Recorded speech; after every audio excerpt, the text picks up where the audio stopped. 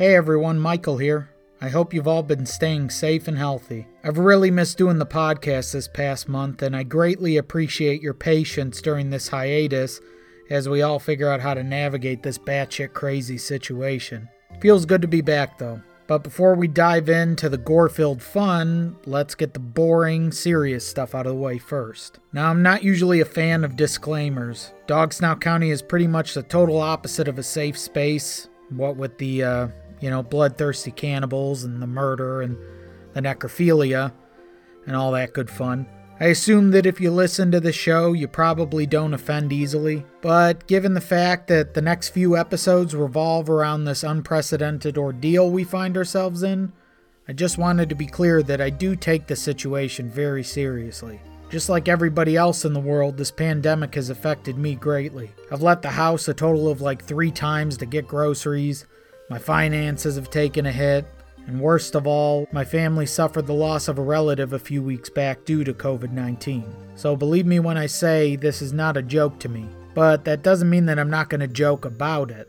I've always felt that no joke is off limits, and I truly believe that finding humor in the darkest of times, especially in the darkest of times, is the best coping mechanism in the world. Laughter's the best medicine, as they say, and I think we could all use a good laugh right about now. Hopefully you find what I've done in the next few episodes amusing and we can laugh together. If you're cool, then come join me in Dog Snout County, because living in a town full of cannibals, mutants, and killer clowns sounds a lot more fun than living in the real world right now. And with all that aside, on with the show.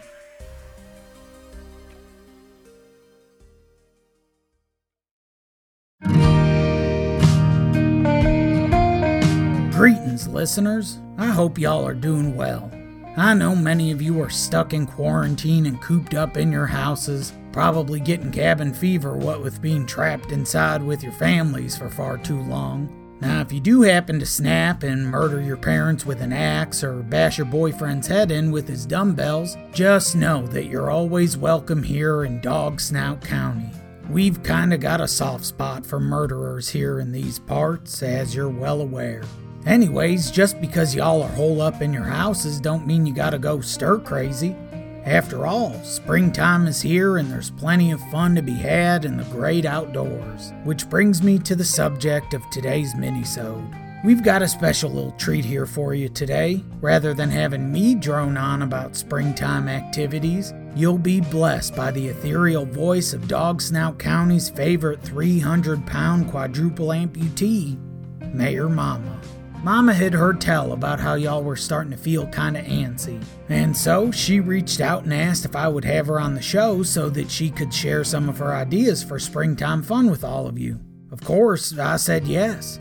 You never say no to Mama, lest you want to end up inside the chest freezer in her garage. Now, Mama did want to come into the studio and share some of her fun ideas with you directly, but unfortunately, the mop bucket that Bagman usually rolls her around in is currently out of commission. You see, just last night, a horde of Hank's rabid feral children broke out of their cages and got into a barrel of radioactive biohazard waste and ended up sprouting a bunch of tentacles.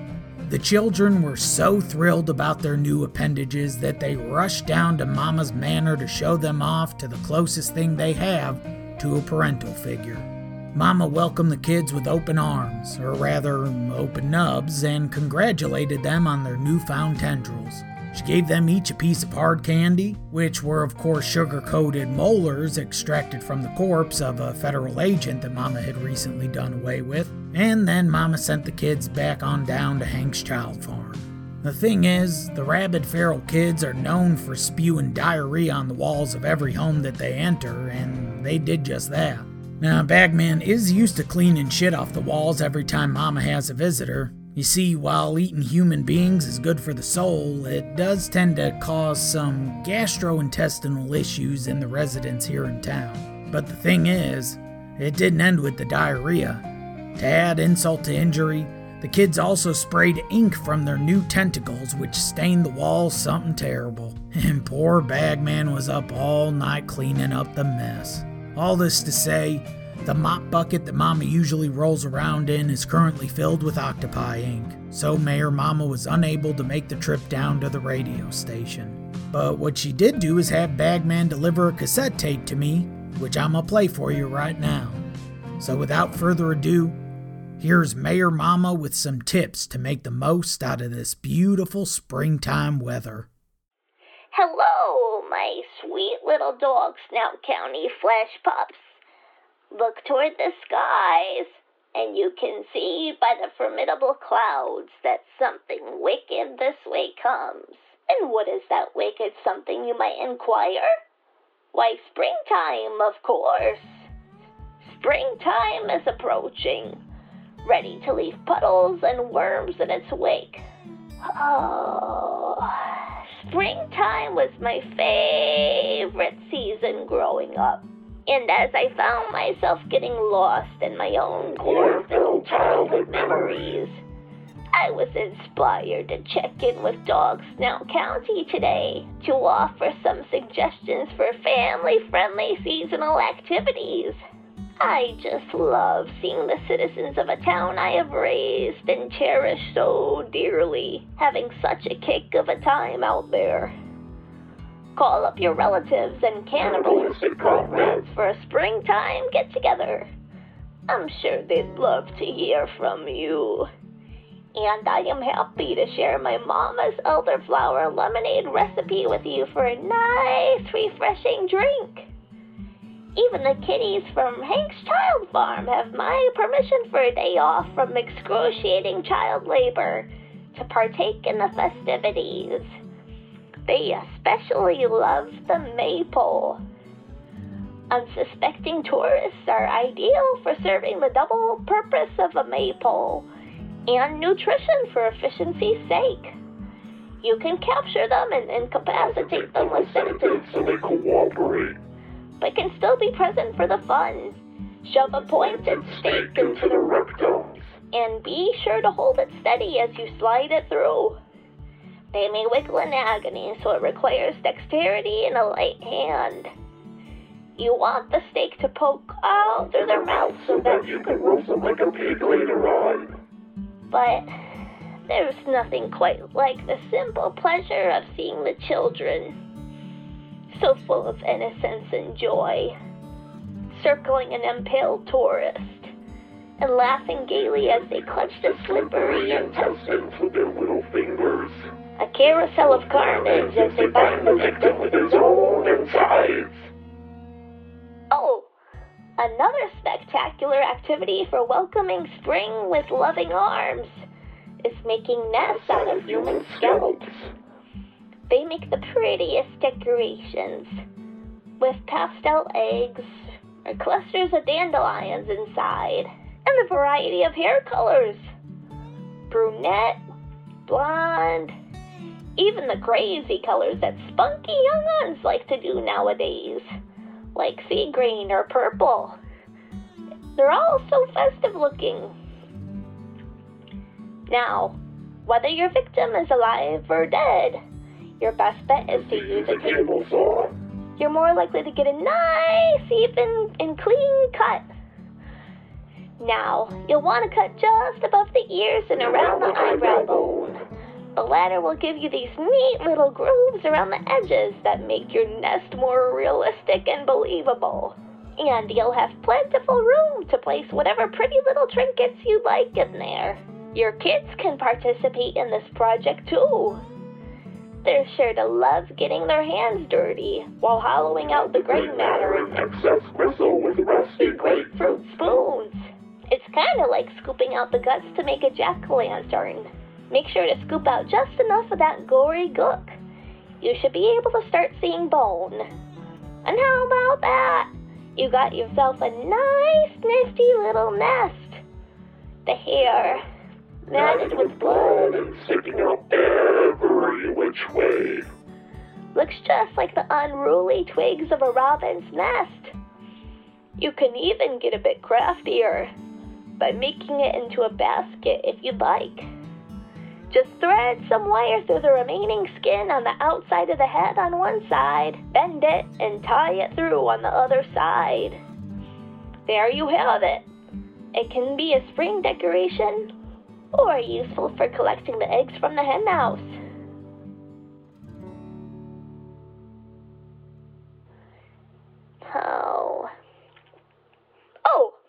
forgive me. My memory slips every now and then.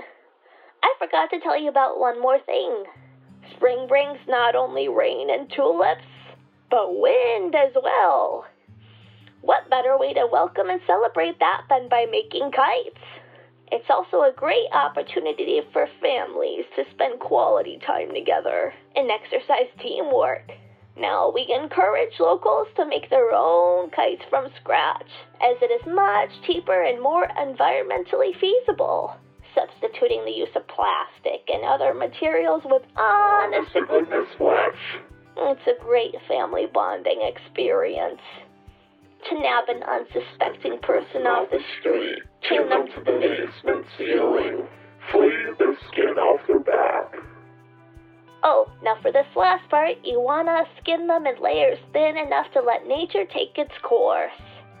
You can get creative, but the back is usually the most opportune place to skin your victims for kite making, as it is vast and more likely to give you substantial material.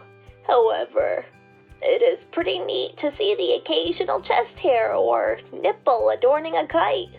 This must be done with artful precision, though, and should be left to the adults for safe, professional outcomes. Your children can really tap into their creativity. Decorate the kites with things like dandelions, flower petals, glitter, disembodied teeth, satanic symbols. Anything goes. Fine but sturdy bones, such as finger bones wired together lengthwise, will do a stellar job of keeping your kite stable against the turbulent winds when threaded through a canvas of skin. Oh, it's so wonderful. Congregating with your family on a pretty day, feeling the grass beneath your feet, enjoying the sun on your face, watching a flap of brutalized skin flutter in the winds gracefully like a butterfly. Knowing that it's a product of not only your own sadistic innovation, but also what matters most. Family harmony, togetherness, and giving love to our planet by being environmentally conscientious and making what you can out of human scalps and skin. Anyhow, this has been Mayor Mama checking in with some advice made out of love and maternal experience. I want to challenge you today by telling you to give life a big hug with the arms or tentacles you are blessed with. Prance about in the blossoming fields with the legs God gave you. Or, in my case, the stumps left from the legs God took from me. Don't let the spring pass you by without noticing its beauty. You be careful out there now. Mama loves y'all. And there you have it, folks. Mayor Mama's handy tips for making the most out of spring 2020. I hope you take Mama's advice to heart and have some fun out there. Lord knows we all need a little fun right about now. I sure do hope you enjoyed today's Minisode. We'll be back soon with a full-length episode in which I'll share with all of y'all how Dog Snout residents are doing their part to help combat this dreaded coronavirus. Until then, stay healthy and stay safe. And most importantly, stay alive. Because if y'all die, then Dog Snout County will have nobody left to eat.